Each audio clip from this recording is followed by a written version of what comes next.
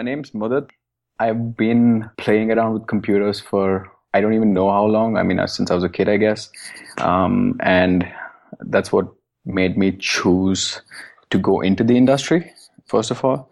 And other than that, on the side, I used to play with a band for a few years. We toured India for a bit. And other than that, I produce music on the side now by myself and Cool. play a gig like every now and then. Yeah, and that's pretty much it. I do a ton of JavaScript when we talk about computers. If we talk about music, I do a ton of Ableton. I feel And yeah, like that's most programs I've heard of that are also in bands usually write Clojure. I don't know if that's a pattern. yeah. Have I you think it considered is a switching? pattern. No, I think it is a pattern because pretty much everybody that I knew here who was good at computers was either in a band or producing by himself. So yeah, I mean, I think it is a pattern. You might be onto something there. Yeah, and you sent us a list of things we could talk about. My favorite one was how learning Haskell can make your code in any language other than Haskell totally awesome, which I completely agree with. Yeah, I mean it's something that I chanced upon. I didn't really know Haskell or anything. And few months before I went to the Recurse Center, I'd quit everything and I was sitting at home for 3 months. I was like, I need to bump up my skill set because the kind of work that I have here is basically making me stagnate as a programmer. So during those 3 months, what I did was I got into Haskell and I learned. I'm not like super good at it, but the thing is, it taught me another way of thinking, right? And what happened was the nice side effect of that was that thinking leaked into any other project that I was working on, which was usually JavaScript. And what I ended up noticing that I was doing was my functions suddenly became pure. Classes disappeared from my code. And every function, pretty much every function that I wrote had a type signature written on top of it, using the same syntax as Haskell as a comment to basically guide my definition of the function. So even before defining the function, I would just write the type signature and break my head writing the type signature, because it's painful to wrap your head around it when you don't really have a type system and anything can be an object. So wrap my head around that and have that define the way I'm going to derive the definition of the function from that. And that I noticed made my code so much more cleaner, so much more easier to test. And that was purely because I did some Haskell on the side. I'm sorry, that was purely because I did some Haskell on the side.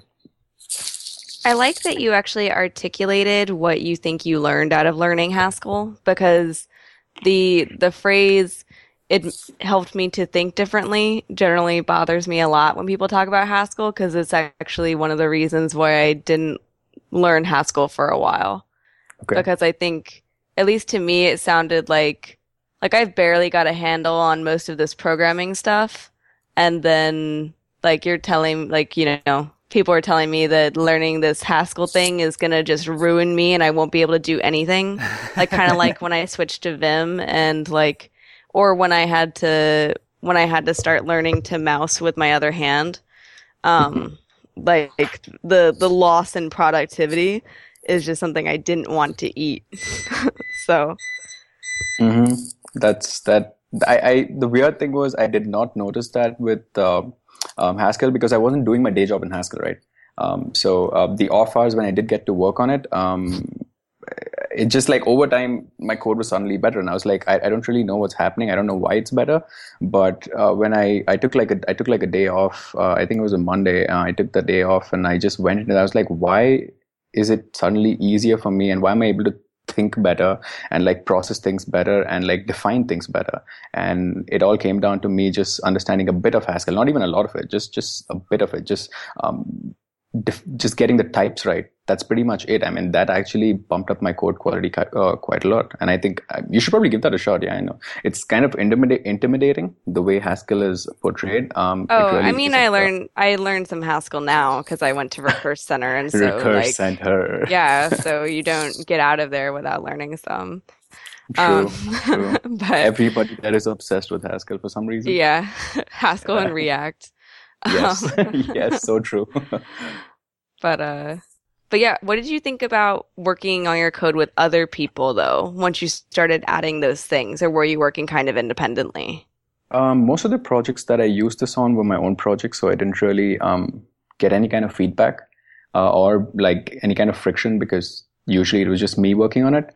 But what I've noticed is the trend right now in JavaScript is to move to using things like Flow to do your type checking, right? And I think in that sense, if somebody wanted to contribute to any of my projects, they would actually feel comfortable knowing that there are type signatures there and that they can modify that to just into a format that Flow understands. I think the friction would be lesser now, but I can't be so sure because I haven't really had that experience till now. Have you tried PureScript? No, I've been meaning to. I was supposed to try PureScript at Recurse Center with Aditya Mukherjee. You had him on one of your episodes earlier. And no, we never got any time. And then his batch left, and then I was sad. I spent like a few hours with it, and I found it really enjoyable. It's like Haskell, but it's slightly less pure, which could be a good thing if you're frustrated by Haskell's I/O system sometimes. And the JavaScript it produced seemed really, I don't know if I call it clean. It was definitely understandable to see what it was doing. And in the way that Haskell, if you have a function in Haskell that takes two arguments, it's actually a function that takes one argument and returns a new function that takes a second argument, and then that actually returns the result. The JavaScript functions it produced were exactly that. They were a bunch of like nested, curried functions. Yeah, kind of neat. That's pretty cool. Yeah.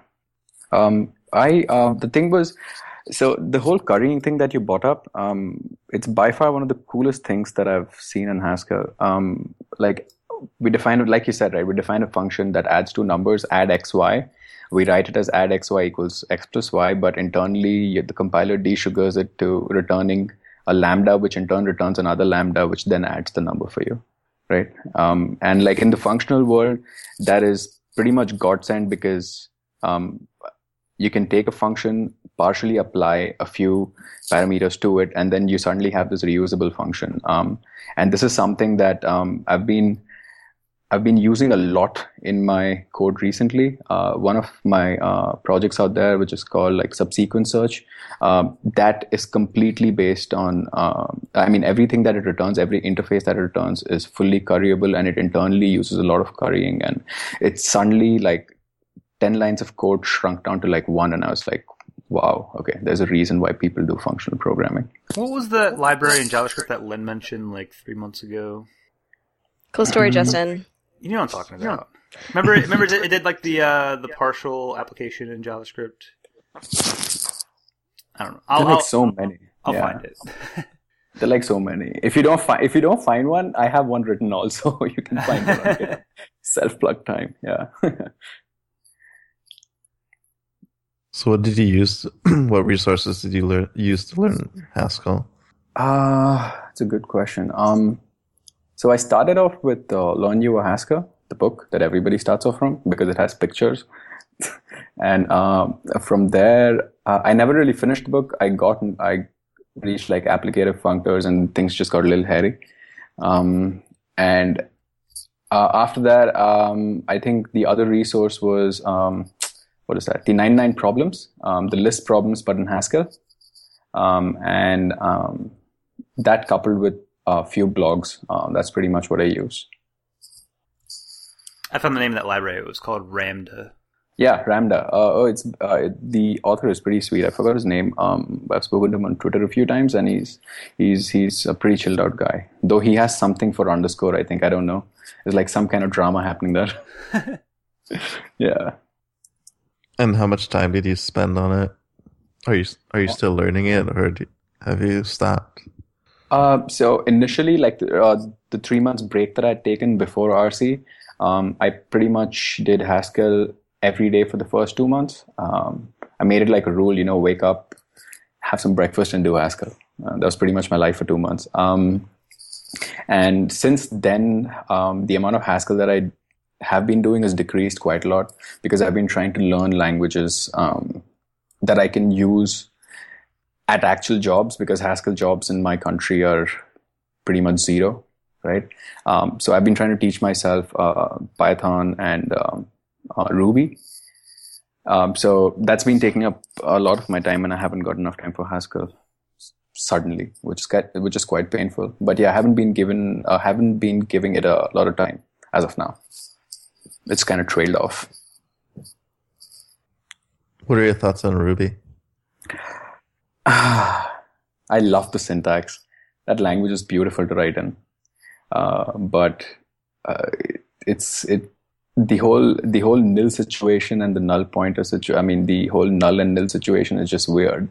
The number of times you need to test for that thing, it's crazy. Plus the fact that it has no static checking, it just overall becomes painful, like any other dynamic language, that a dynamic interpreted language. You know, half the time you end up with something saying that nil doesn't have that function that you're trying to call on it, and you're like, wait, I forgot to put another nil check. It's like shit. Yeah, but it has like one of the best syntax. I mean, I really love it's really nice to code in it. I hope the runtime can catch up though.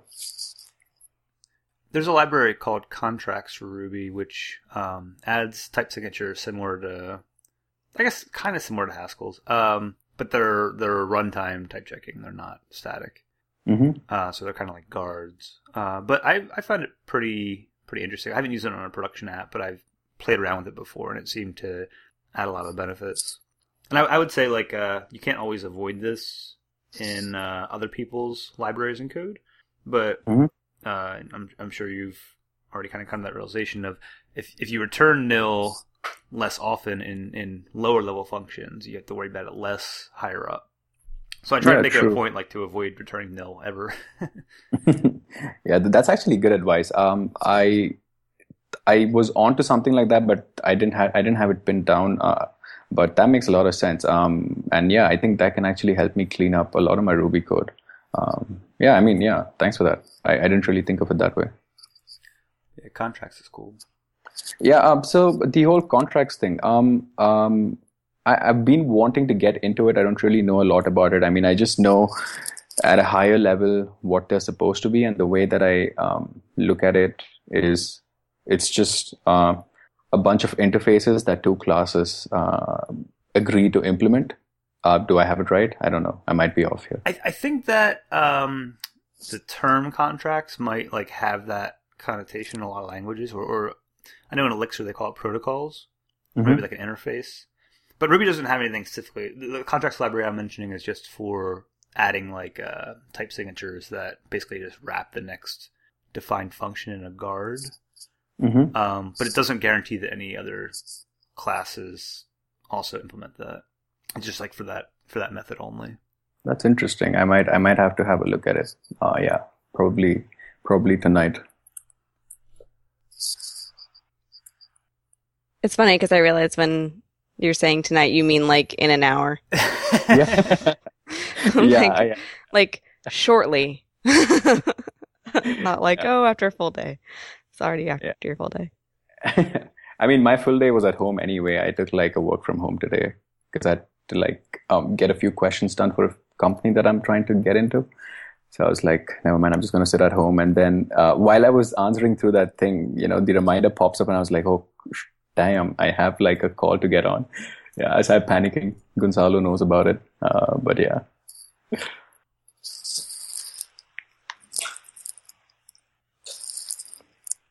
So what did you work on at the Recurse Center? Man, Recurse Center. So many things. That place is awesome, by the way. Anybody who wants to become a better engineer or a better person altogether, just go to the Recurse Center. It has like, oh my God, that place is awesome. But yeah, what I worked on there, well, I started off initially by pairing because I'd never paired before. So I paired with a ton of people during my first week. Oh, cool. Worked on a bunch. Yeah, I'd never paired before. I was like, I don't really know what's the awesome thing about it. And then I did it for a week, I think almost 2 weeks, and I was like, okay, now I get it. And during those 2 weeks, I worked on a lot of React projects with people because, like Pam mentioned earlier, React and Haskell are like the big things at the Recurse Center right now. And after that, I built like a naive version control tool, a link shortener, a bunch of projects on the side. And my main project was a programming language that I was building called Mox, which basically was like a playground for me to learn how certain features in languages work. So, for example, when we take functions, we take them for granted, right? We can write a function, it's going to execute, things are going to happen and stuff. How do we actually execute this whole concept of how do we implement this whole concept of a function or modules? Again, something that we take for granted. You can require something or import something. How do they actually work? How does the scoping work? What are the kind of problems that you encounter when you're trying to implement modules? So I spent pretty much like I think almost a month and a half or a month on writing this programming language, and the remaining time, the time that I had left over, was actually the things that I ended up doing was like an effect of working on this language. I conducted a workshop on writing our own, on building your own language, where we built our own language in like about an hour and a half, and I had, the last week there, I again got back to pairing with people. And that involved pairing on Python, Zulip bots, JavaScript, a bit of Haskell, and that was pretty much my time at RC. What did you learn about pairing that you thought that made you really like it, or what about pairing did you really like? Well, the way we paired at RC was somehow kind of strict, as in we made sure that there was just one person who was at the computer and the other one was pretty much on the side just pointing out things. And what I really liked was the amount of, the increase in productivity. The number of times that I've gotten stuck at a problem and wasted like 20 minutes on it or 30 minutes on it, and only then, decided to go rubber duck, go use somebody else as a rubber duck. That whole 20 minutes or 30 minutes that I saved usually every time I pair programmed, because somebody would be right there and that the other set of eyes on the code and another brain right next to you, that is really, really helpful. And the jump in productivity that it gave, that was by far the coolest thing about pairing. And that's what I liked the most. Plus there's a whole social aspect, which is pretty cool, I guess. So I'm looking at, you have this jQuery plugin that seems to be kind of popular. Mm-hmm. What's been your experience with people using that and that kind of thing? My experience has been really, really good with that project. That project pretty much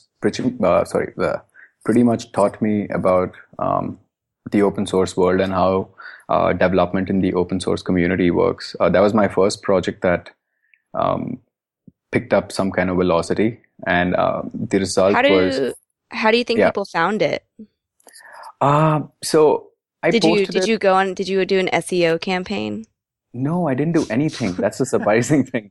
I did not do anything. I just put it up on GitHub, and it was on plugins.jquery.com, the old website. And a month later, it appeared across a ton of blogs, and people were downloading it all over the place. And I was like, okay, that's pretty cool. So I guess it basically it solved some problem that people really needed a solution for at that moment. And I guess the timing was right. Yeah, it has a great name. It's very Googleable. In viewport. It's very linkable on Stack Overflow, probably. Yeah. I want to know if something's in the viewport. Well, have you tried? Is in viewport. Yeah, that might be it. But I guess it was a lot to do with just timing. It's just one of those random things that suddenly picks up, There was no real effort that at least I put behind it. But what I did notice was a ton of people put in an effort to write blog posts explaining how to use it and like a bunch of other things, which is pretty cool, I guess.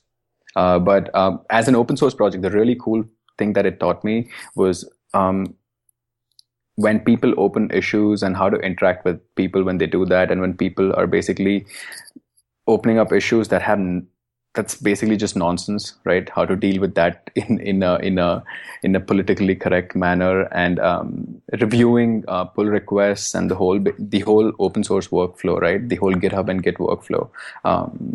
That was something that I learned from that, and that is invaluable because I use that on a daily basis right now. Yeah, I've definitely had friends have experience with people just. My favorite one is when someone opened an issue on her project and just asked her to like do work for them. Like they were just like, well, you obviously know what you're talking about, and I have this. Like they basically used her issues tab as Stack Overflow, and just asked her random questions.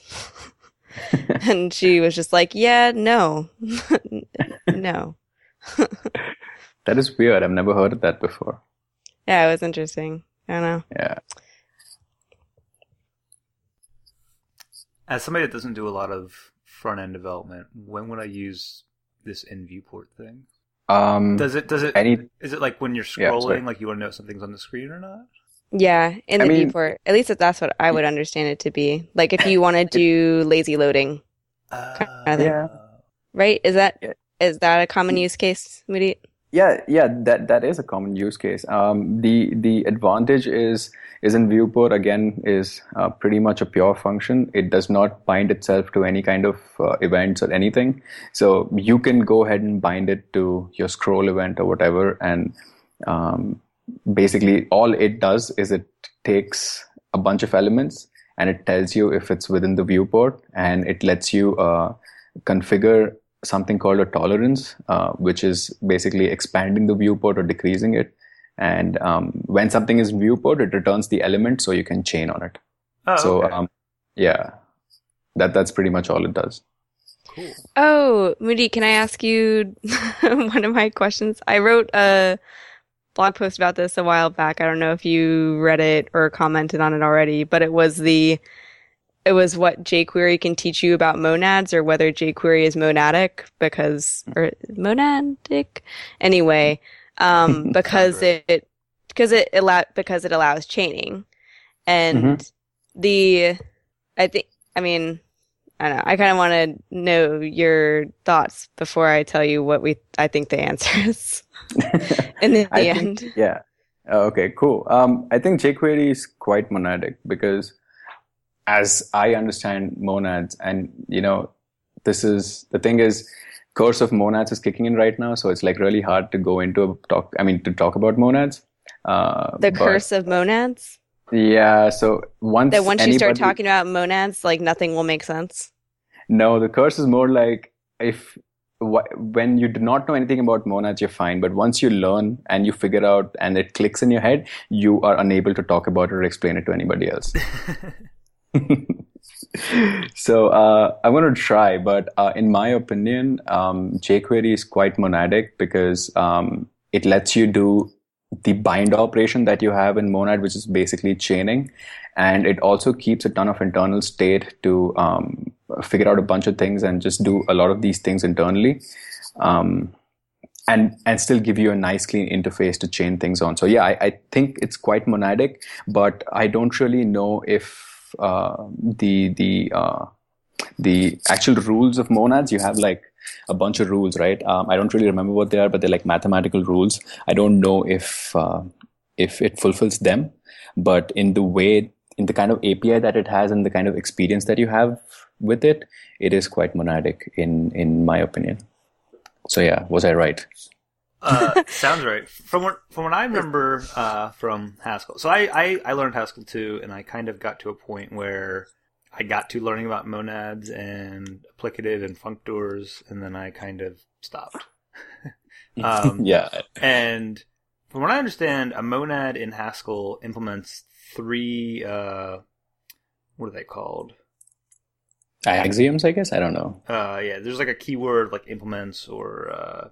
Anyway, so you can essentially like write an implementation for each type that is an applicative.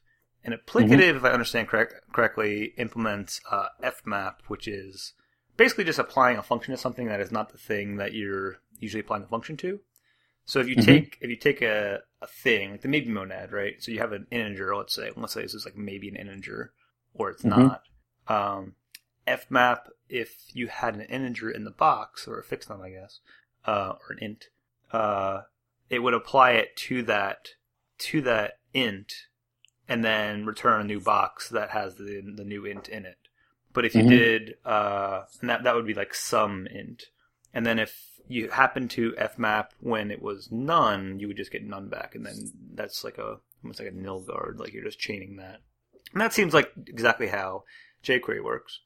But I don't know the other two, I guess, implementations or laws, like how they relate to that. But I know Pam's friend, John Moore, did the math stuff for this, and he seemed convinced it was a monad. r/ did the math. But yeah. So the supposed, or what people's responses were exactly as Justin said. So John Moore, who I think is really smart, was like, "Oh, this is interesting," and so I actually, did the math and said that it was monadic. But then someone else responded and said it has certain features, but it misses two of the rules. So, and then they linked to Quora. So, but it behaves like a monad, but it doesn't follow the rules, which is is basically what you all were saying, is that, and my favorite, thing that lists all the rules is the Fantasyland repo. Yeah. So it actually shows, if this rule is followed, then it is a this. And then if it is a this that also has this, then it is a that. So. While I was Googling monads nice in Haskell, I found on Haskell.org they have a monad tutorials timeline, which is a comprehensive collection of all monad tutorials ordered by date. The oldest one being in 1992. Which is probably the one you want to read. The first curse word was 1999. What the hell are monads? I think the first thing would be much older than that, right? Phil Wadler's paper on what was it called? Free Theorems for Everyone. I think that was the paper. Okay. Which basically has him explain monads, free theorems. Phil Wadler.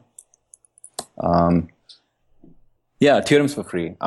That, and then there was another one. Let me find this. I have this on my computer somewhere. I've been meaning to read this. Monads. I think everybody has a folder, anybody who did any kind of Haskell or functional programming, they pretty much all have a folder called monads on their computer somewhere, and a ton of PDFs thrown in it.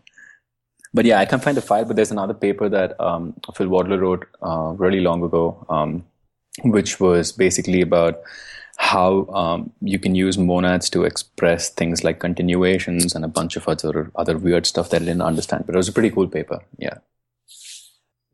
I think I said fmap was from applicative, but it's actually from... It's functor. Functors. Yeah. Applicative is nothing but an fmap inside a box. That's all. So that means it's... No. Yeah, so it'll be like M of something. That something, you can basically fmap over it. So that's why applicative functor, it implements functor and builds on top of it. Okay, so something applicative is always a functor. Usually, because applicative, the interface has a constraint that whatever you pass to it needs to already be a functor. Oh, this is all really interesting. I don't have time to learn this right now. It's like early morning Haskell. Just in general, I'm usually like, oh, this is neat. Let me read about it for an entire week. But I have other things I should be learning and reading right now. True. I'm trying to learn Elixir before I give a talk on it. Ooh, nice. Elixir is built on top of Erlang, if I'm not wrong. Right? Yes, it's a implementation of the Erlang VM, and it's sort of like Ruby. It's compatible with all Erlang libraries, but it adds a few things. The syntax is nicer. The toolchain is a lot nicer, and you have hygienic macros, and there's other neat things like list comprehensions and what else? It's pretty good. Nice. I'm really enjoying it. There's a lot of people that are saying, like you were saying earlier, like you hope Ruby, the interpreter, catches up to where computers are today, I guess. And Elixir seems like the answer to that problem.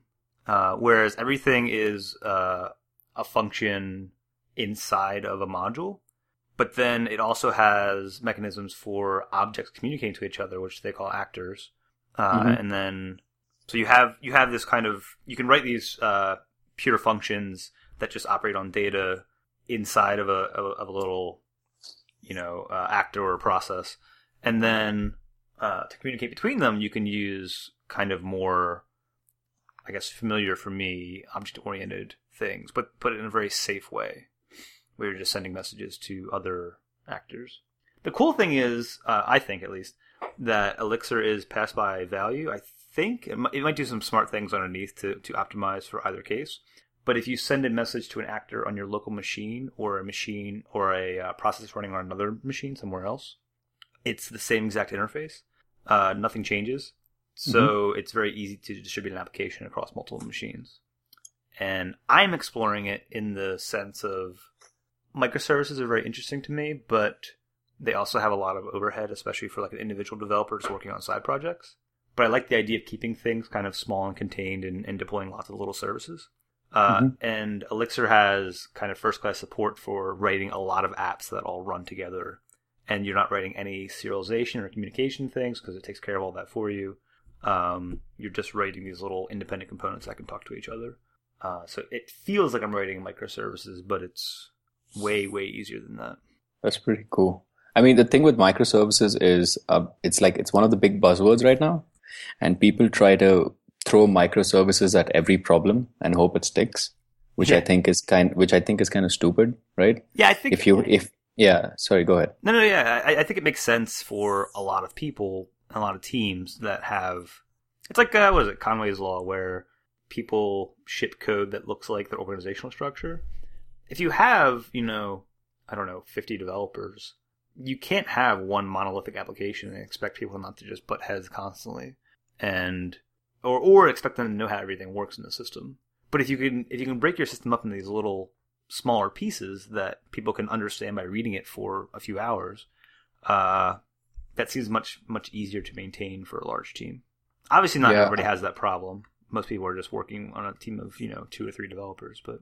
My gripe is with companies that throw microservices at a problem before even figuring out what their product should be like and getting feedback from the people. And for a fact, when you see a company like that, that it was found by an engineer or a bunch of engineers and it's run by engineers, because everybody's optimizing everything except for actually getting customers and optimizing for that. And that's the only issue that I have with the way microservices is used currently. But yes, it is a really cool thing. And I think it's been around, it got a fancy name now, but it's been part of the Unix philosophy for God knows how long, right? Write small reusable interfaces and you take that onto the web and suddenly you have microservices, right? So it's been around for so long, but all the recruiters and all have given it all these fancy terms and now it's been thrown at every problem, and I'm like, no, don't. Think, stop and think a bit. So you said you work somewhere, or you're looking for work? I work at Orbitz Worldwide, the travel and booking website. Oh, cool. Yeah, so I work as a senior software engineer in the Bangalore offices, and what that involves is basically working throughout the stack. Our stack is Java, a lot of Java. It's a nice, big, fluffy enterprise app. So there's a lot of Java, a lot of JSP, a lot of. When I think of a Java enterprise app, fluffy is not the word I think of. I didn't mean fluffy in the cute sense. I meant fluffy in the, oh my God, don't sit on me. In like a mangy dog? Like that you see hobbling down the road and you're like, I'm going to go to the other side of the street.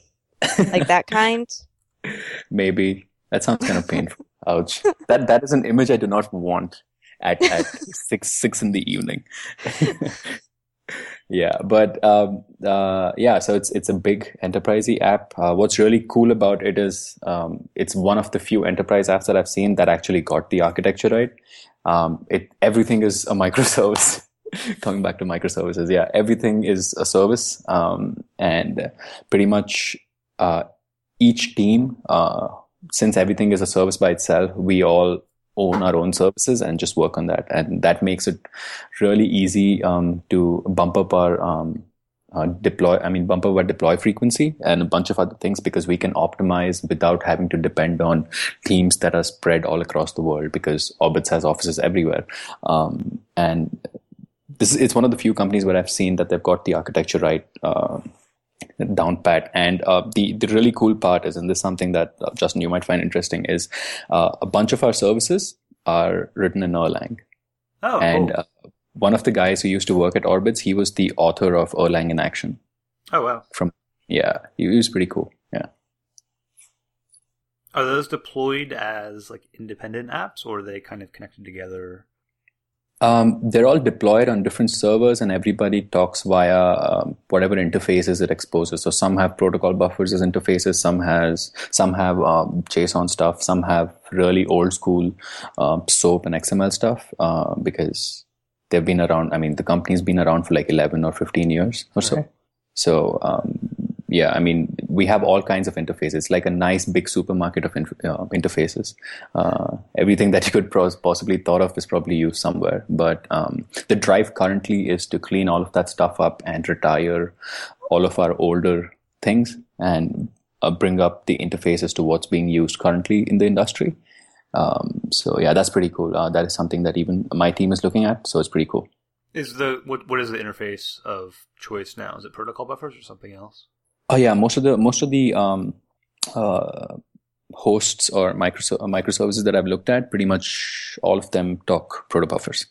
And do you have like a repository of I don't know what protocol buffers calls them, schemas or structs that you share, or is how does that work? Every project has their own .proto files, which defines the schema. Okay. And then if you want to talk to that service, you just need to implement those protocol buffers in your client. Yeah, pretty much. Okay. And yeah, I mean, every repository, it basically contains everything that service will need. So it includes all the proto schema definitions. And when the communication starts off, there's kind of a handshake. Everybody figures out, okay, I need to talk to you in this particular format. And I guess like, I'm going to respond to you in this way. And it's like, okay, cool. Now we're fine. Now we can communicate. So everything is nice and decoupled, and nobody has to worry about anything. The main reason being, we wanted the teams, we needed to be able to bump up every team's velocity by decreasing the amount of dependency that they have on other teams. And it's pretty cool how much of that they've achieved. Nice. Is there anything else that you want to talk about before we get to picks? You can talk about music if you want. I don't know anything about it, but yeah, well, Jervon likes music. I like Jervon music. I like often, listening music. Yeah, Jervon often, for context, Jervon generally has a music pick of the week. I think every Nice. That is so cool. I'm looking forward to whatever's going to be this week. But to talk about music, it's something that I think every programmer would be interested in. It's probably something that people. The thing is, it's like Haskell. You know, there's like so much social stigma and like so many misconceptions that are spread around it that people don't approach it. But I think music, at least initially, to get into it is quite simple, and I think it lends itself very well to somebody who's a programmer in the way that they think. A programmer, an engineer, anything, basically an engineer, right? Analytical thinking. You can actually apply that to music, because in music, you have structures. So you have chords which actually follow certain mathematical rules. And you have certain chord progressions which are well known because a ton of songs use them. And when you break them down, again, you're going to notice a bunch of patterns. And the thing is, the whole pattern recognition bit that is built into all programmers and all engineers, that really shines when you try to write your own music, especially digital music. And what I've noticed, and this is a small experiment that I conducted with a few friends of mine here, where all of us are we're all software engineers, and I gave all of them like a copy of a small tool, like they basically accessed my Ableton. They all licensed it and used it, which was probably sorry Ableton, shit. But yeah, they used it for a bit, and what was really cool was none of them knew anything about music, but within the first week, everybody had written some kind of a song, and it sounded pretty damn good, and none of them knew anything about it, right? And what was really cool was, and this is what one of my friends told me, he was like, the way that I had to think about writing a song was pretty similar to the kind of approach that I take when I'm solving a problem. Right? I know where I need to get at. I know what my inputs are, and I know how much of this domain I know. And combining all these three together, I get a software program or I get a piece of music. And I think that was a really cool takeaway from that. And I think everybody should just give it a shot. It's really, really not that hard. You just load up a software and start pressing keys, and suddenly you have a song. You won't even know it. So isn't Ableton pretty expensive? Yeah, Ableton's expensive, but there are like a ton of other free tools that let you do that. Plus, there's the infamous FL Studio that everybody starts off with, which is decently priced. And then there is, I forget the name of the thing, but there's another one which is free. I can't really remember the name right now. But yeah, the whole idea is any one of these things can do, because you basically just need a software that lets you use something called VSTs, which are nothing but virtual instruments. So anything that can run a VST for you is good enough. You don't even need Ableton or Fruity Loops or, I don't even know, Bitwig or something. Yeah. Have you ever done any music production with code? No, I haven't. But there was this talk recently. I do not remember where or by who, but I retweeted it. And the person who was giving the talk, he was programming music live in a custom written Lisp. He wrote a DSL which generates chords and moves scales around and does a bunch of fancy stuff. And he can set up patterns in it and tempo and time signature. And he played like a whole piece out live just by coding live. Was it Overtone? I'm not sure. I'll have to look it up. It was Enclosure? No, I'm not sure. Yeah.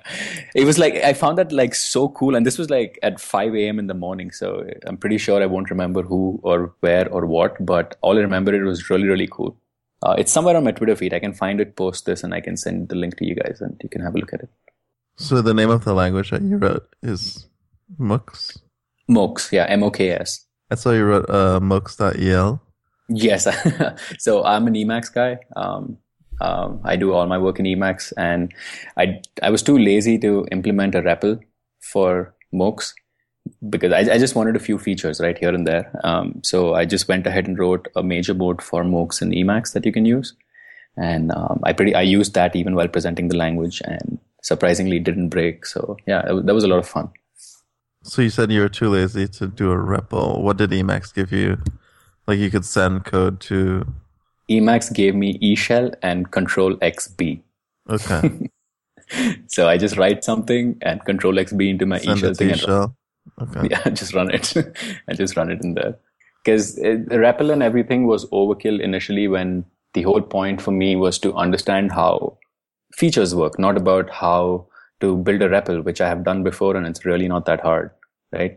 So I wanted to spend more time on implementing things like lambdas and higher order functions and stuff like that, as opposed to spending time mucking around with Ace Editor and Browserify and all that stuff and loading stuff into the browser and making a web page out of it, which is easy, which can be done trivially anytime. What are your thoughts on eShell and ANSI-term? I think I'm one of the few guys who actually likes eShell for what it is.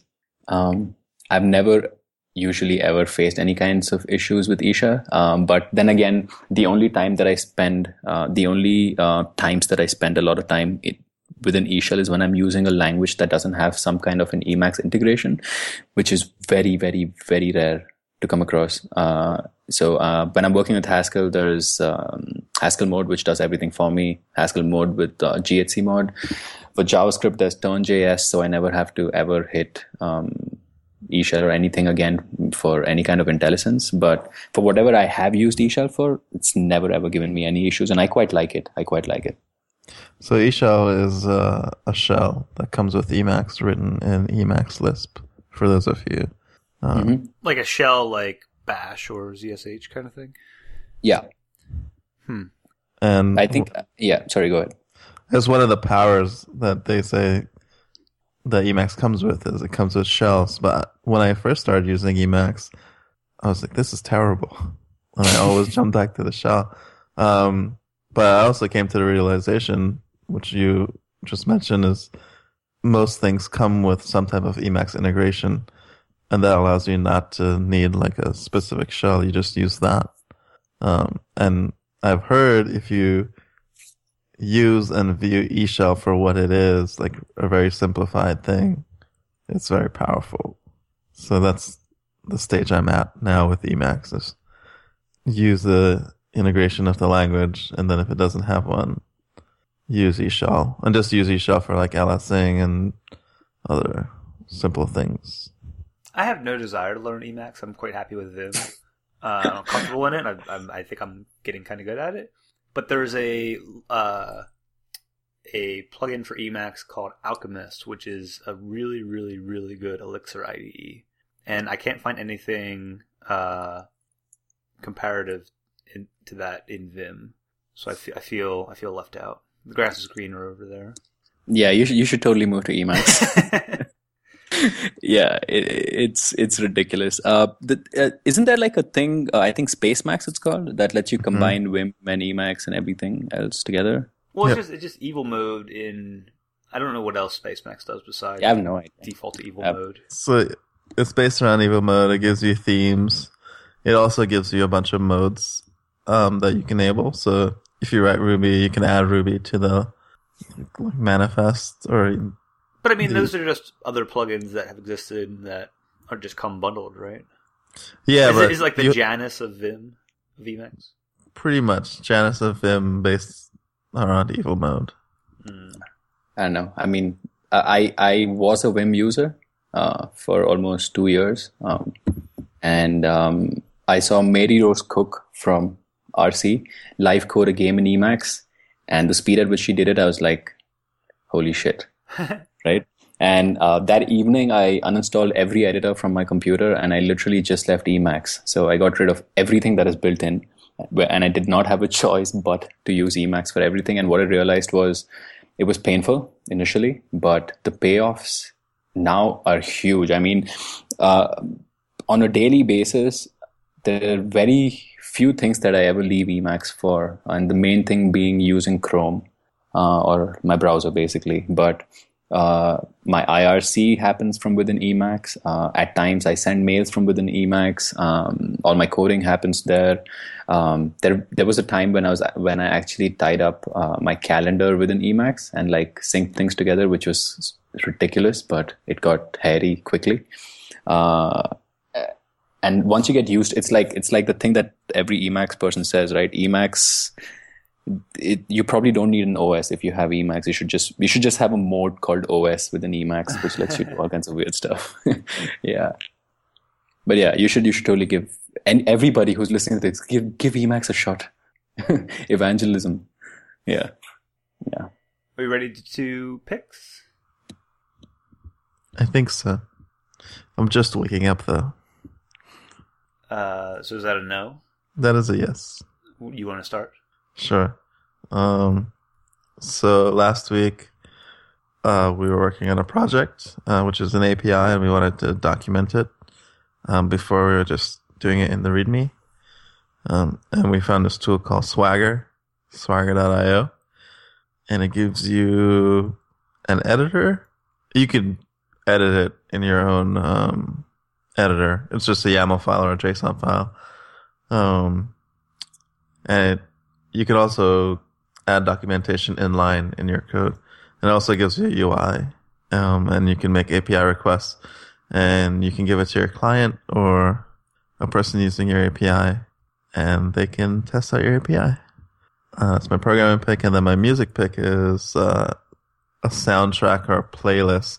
I don't think they have a soundtrack. I think it's a playlist to a documentary called Where the Trail Ends. It's a documentary about mountain biking. It's really cool. You should also watch that. But those are my picks. Pam?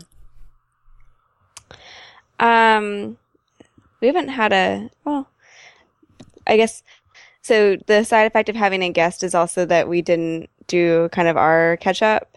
And so my pick is going to be my shameless plug for, I did a port of the Millennials to Snake People extension to Firefox. So this already exists, like this is on Chrome, and it is like, it got a bunch of press and all that jazz. And then so I found out about it because someone was talking about it on Facebook, and they were sad that there wasn't a Firefox one, and so I ported it. And so my pick is generally Millennials to Snake People with a shill for the Firefox extension.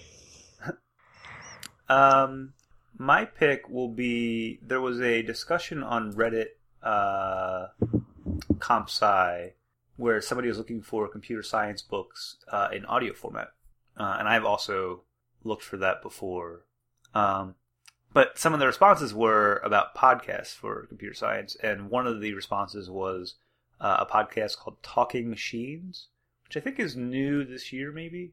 Let me see. The first episode was... Yep, January 1st.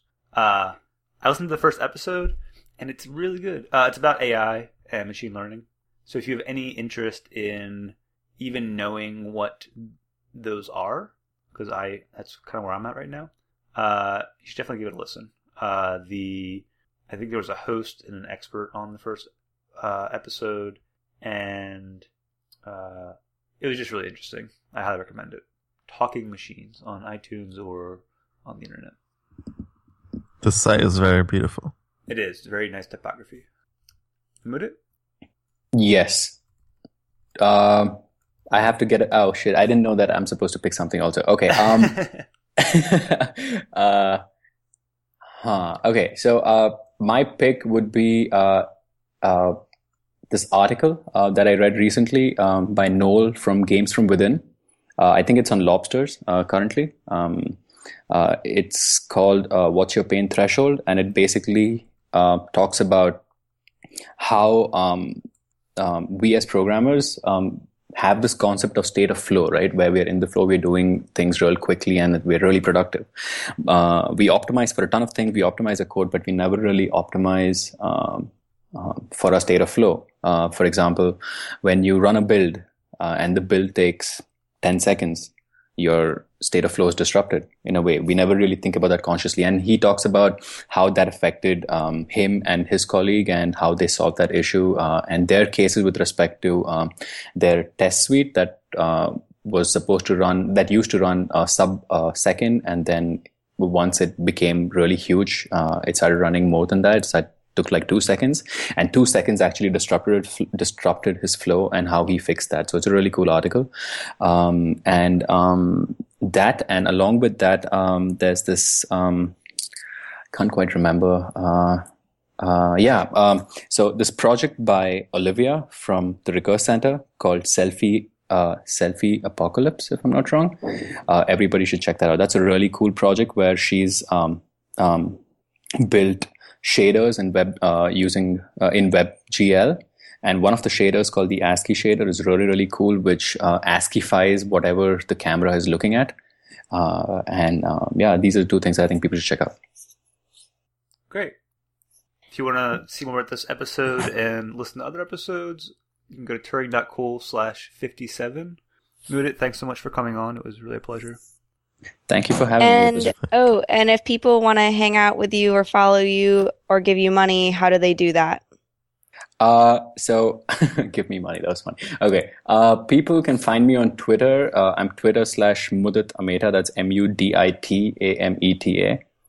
Or you can go to mudit.xyz. That's my website. On GitHub, I am GitHub/Zeusdew. So that's ZEUSDEUX. You can find me anywhere, but the easiest way to reach me would be Twitter. And if anyone out there has access to Zulip, you can always find me on Zulip. I'm always on Zulip. Great, thanks so much. And if you're listening to this, send a tweet to Len at Ignu on Twitter, IGNU, and tell him to wake up earlier when we record. All right. See you. Right. Bye. See you. Thank you for now. Bye-bye. Bye. Oh, what is Zulip? Hour 38. It's the chat system for Recurse Center. I think that's kind of a shout out for Recurse people. Did he hang up? Oh, I guess.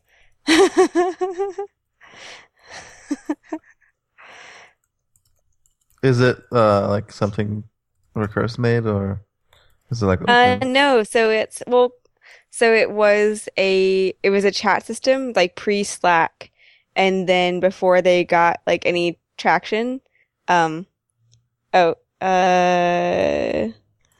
just add join, Moody right? back. He wants to come back. He can just join. You click the join button.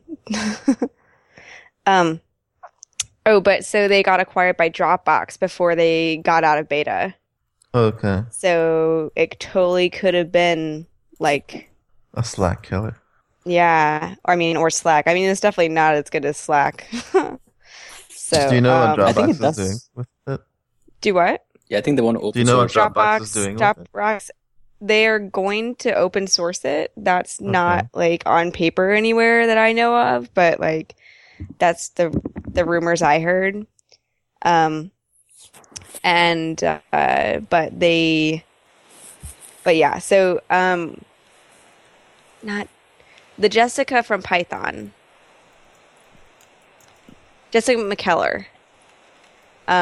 She was on Zulip and now is like a director at Dropbox or something. Whoa. She's fancy. I think Zulip would have never really killed Slack because it's not really Because it's not even as though good. No, I mean I prefer like- Zulip over Slack. I prefer Zulip over Slack any day. Really? Yeah. But I don't know. I feel like for the average audience, Slack is better. Yeah, exactly. No, that's true. That's true. But Zulip is like Git of communication for me because it's really easy to make streams and messages and all that stuff. It's like how easy it is to branch in Git, and you can just get done with something and then throw it away. You can't really do that quickly in Slack. Slack is not really built to do that. But like you said, for pretty much the general public, Slack is pretty damn good. It's some of us who have our heads on the wrong way that like Zulip. No, I'm kidding. I love Zulip. Zulip is awesome.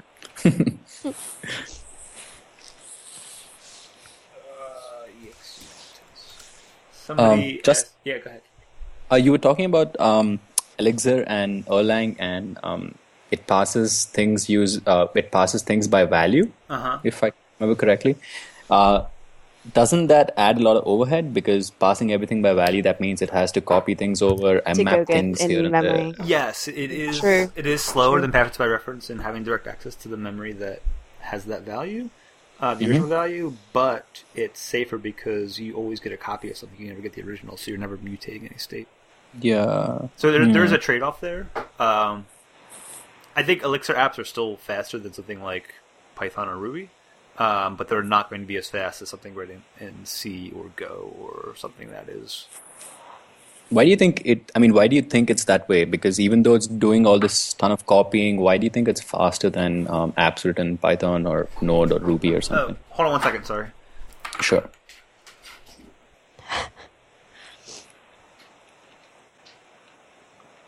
Javon? I started doing Clojure Brave and True, Oh, nice. like actually with renewed actual effort, and I'm in the Emacs chapter, so I thought of Yes. you and Moody. Yeah. Yeah. That's a pretty sweet blog. Pretty sweet online book /blog/ I don't know what it is anymore. Sorry. Yeah, like it is turning into a book, but They So- sell it as a book. but the one of the great things was how like I get to the part where it's like, yeah, now you've learned enough Emacs to be done with it, and it didn't tell you how to quit. And like that's like the first thing I want to know in an editor is how to get out. So you don't quit Emacs, then you know. You don't. That's the whole point. But Once you like turn if it I'm on, on a you never leave it. server, because like I was seeing some people on Twitter even recently, like some developers on my stream say like, oh, I'm afraid to learn Vim because I don't want to take the productivity hit, which like is kind of what I was saying earlier, I guess, about Haskell, where like I don't like I don't like taking the productivity hit for things, and I definitely thought that same thing about Vim, and then I finally learned it. And then like I think people oversell how hard things are. They aren't that hard. That's true. That's like true. once you understand that Vim is a modal editor, it's pretty easy to learn. I haven't really gotten I guess the secret of Emacs is that it's not an editor, it's like an operating system. So that's the Emacs secret. Yeah, that's a big it's Emacs secret. it's all key mappings to functions, and you can reassign those functions as you want because it's a Lisp. And If you've gotten that already, you're gonna love Emacs. I'm just I'm like, it's like become my aim in life to talk people into switching to Emacs all of a sudden. Yeah. It's like there's so many cool things you can. So you were talking about the whole thing if you were running things on a server, right? If you're using Emacs, you don't even have to log into the box to work on files on a different box via terminal or anything. Or you can fire up. There are two ways to do it. You can either use something called the tramp mode, which is built in, which lets you SSH into a box, and then it gives you it basically tunnels whatever you're doing in Emacs and makes the changes on the remote box. So you could SSH into a box, open a directory, open a file, and it would load all your plugins locally, right? So there is no overhead of passing data across, on the wire. And you make changes, you check everything locally, and when you hit save, it saves it on the remote box, right? So that is one thing. Or you could run, so Emacs, it's an OS, right? So it has its own daemon. You can run that daemon on your any box anywhere, and you can just connect to it. So I usually run a daemon on my home machine, and whenever I'm out traveling, I just SSH, I just make my client on whatever computer I have with me then, just connect to this box and never install anything on that. Emacs. Yeah. Do you use the GUI or do you use the terminal? I was on the terminal, but iTerm and the terminal in OS X is shit. You have to remap. You have to reassign what are they called? The escape codes. Keys. Yeah, no, not just the meta keys. Like when you hit meta D, it actually inserts delta when it's supposed to actually fire off a different. I don't know what they're called, escape codes. I'm not really sure, but I actually did that on one of my boxes, and I got lazy, and I was like, screw it, and I moved to the GUI one because all the bindings work as they're supposed to. I don't have to go into something and set up new things. Wow, English, yeah, it's hard. What are they called? God damn it. They're called actions. You need to send hex codes, which is annoying. Where did Justin go? I'm here. Oh. Yeah, so we were talking about that thing, right? So why do you think it's faster? The pass-by value is faster. I don't think it's faster, but I think that maybe the Erlang VM is just faster in general. I think it's a simpler language in virtual machine, too. I don't know if that has anything to do with it, but it seems like I guess Erlang and Elixir are closer to like Java and the JVM than something like Ruby, where you're doing this intermediate compile step to like a bytecode that's portable. You're not actually producing a binary. You still need the Erlang VM to run your Beam code. But whereas Ruby, you need a full Ruby interpreter to run Ruby code. So I guess that part of it, it's like already interpreted. However, the loading of Ruby should only take a second. I don't know. It seems fast. I think that maybe because you're passing by value. Well, I know one thing from MRI Ruby, which is the MATS Ruby interpreter, the C Ruby, which is the de facto Ruby that you use instead of like JRuby or Rubinius. That has a global interpreter lock because every time you operate on data, you need to make sure nothing else is operating on that data. But in Erlang and Elixir, there's never any fear of that, so it can use all the cores in your machine with no issues. That's pretty cool. Yeah. Yeah. So that means in the Beam code that it generates, it doesn't have to maintain another symbol table along with that for values. It can just literally plug in the values in the I'm guessing it's an SSA kind of intermediate language, a single static assignment, where I guess it just sticks in the values then, right? It wouldn't really have to maintain another symbol table which maps from variable names or names to values. I don't know. Do you think that's how it works? Maybe. I don't know enough about how to write a programming language and interpret it to know that. It's above my head. Again, it's one of those things that there's like it's really not that hard. It's just people make it seem. I mean, people portray it as something hard so that they can feel better about themselves, which is so stupid, right?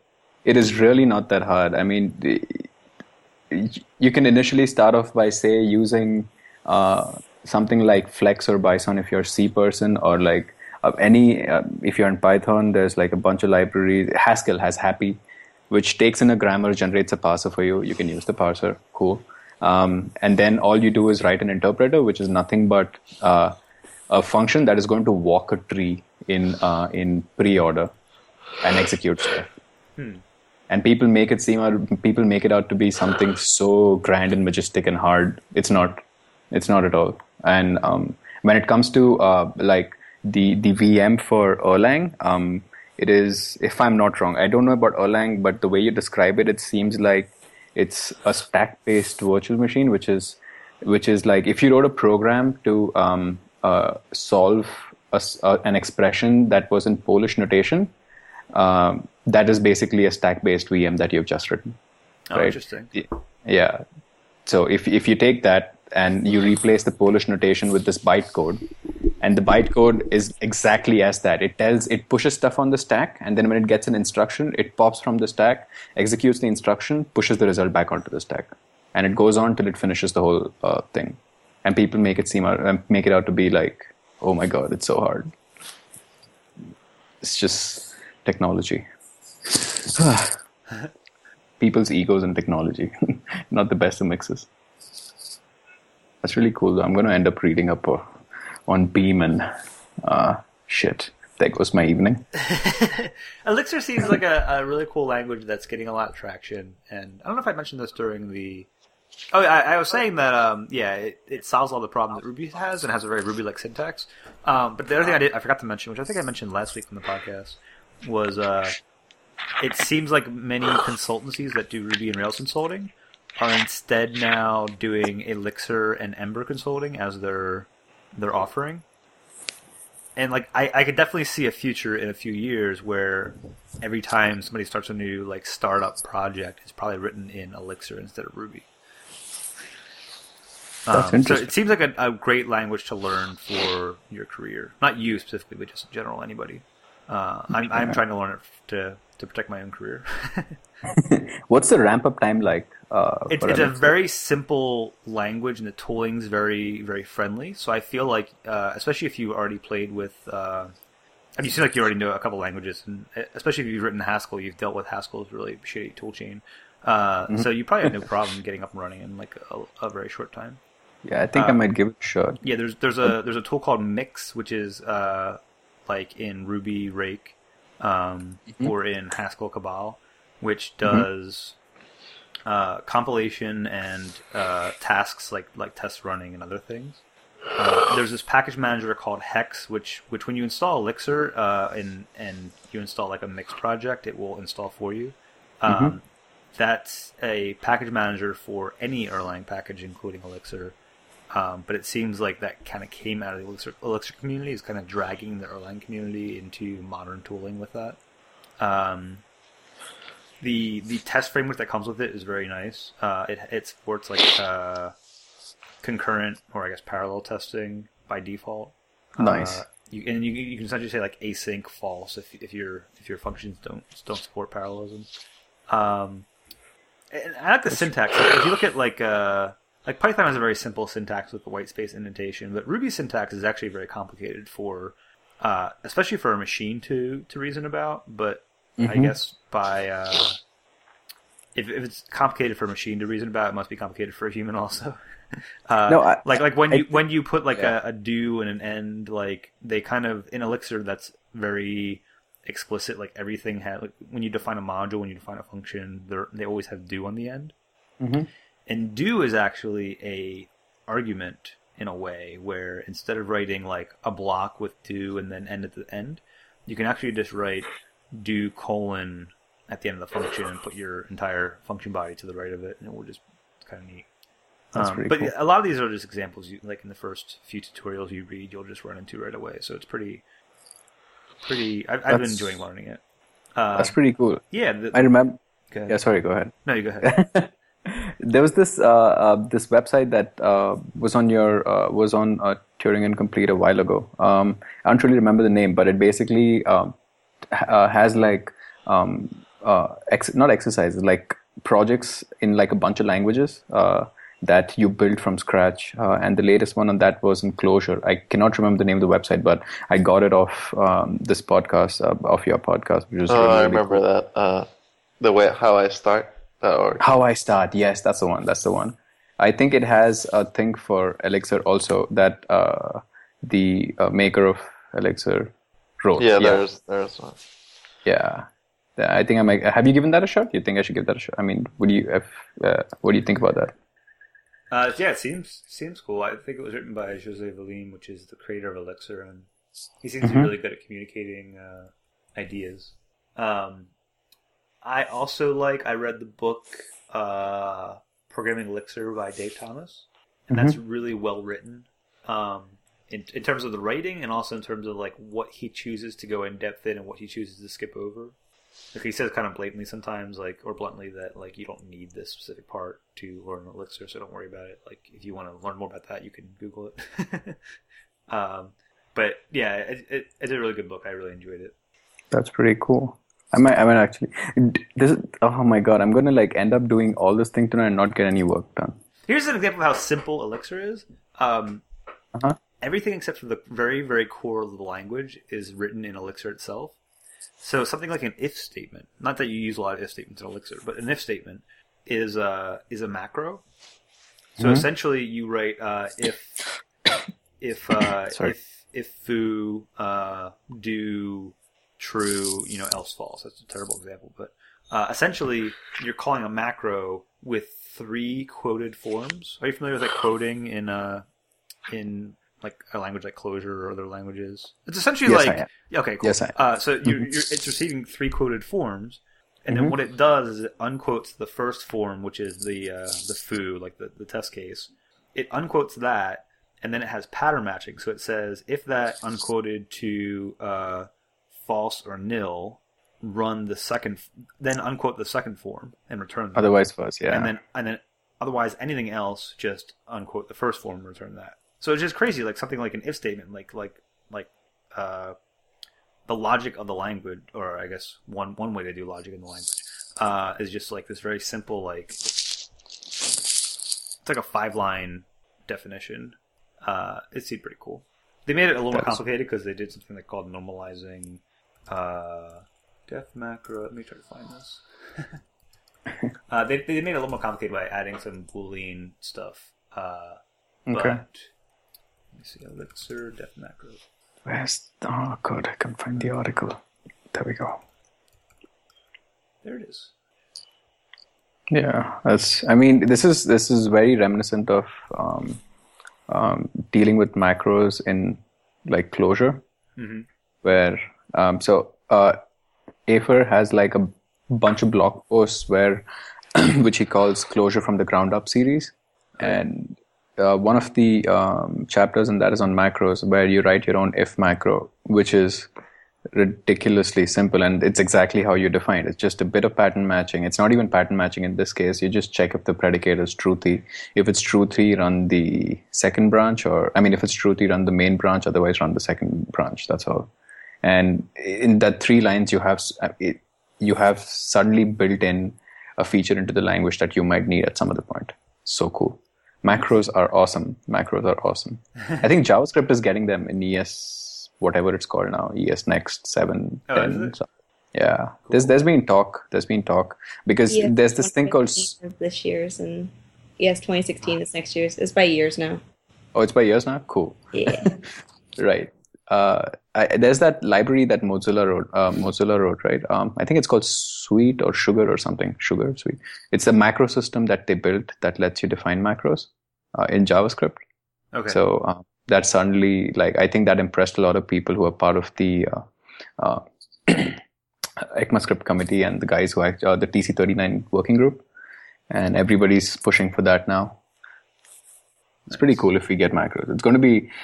JavaScript is not a language that's designed for macros, so it's going to be dirty and weird, but I don't know. People can do some really cool things with things that are weird and suddenly make it clean. I'm just going to use what those people write. Cool. I think I'm going to head to work. I completely forgot about the time difference. It's 9:30 here. Oh shit, it's 7 p.m. I want to go make myself some dinner. Thanks Thanks for coming on. Yeah, it's nice talking to you. Thank you for having me. It was a lot of fun talking to you. Yeah. And this finally happened, Pam. Yeah. We've been trying to make this happen since, I think, June 1st. Yeah. Cool. Shit. That's not that bad. Right. Cool. Right. Well, thank you for having me, right? We should probably catch up soon about something else, or keep me posted if anything new comes up. Cool. I follow all of you all on Twitter anyway, so yeah. That's that. Right on. Right. See ya. See ya. Have a good night. Y'all have a nice day. Bye-bye.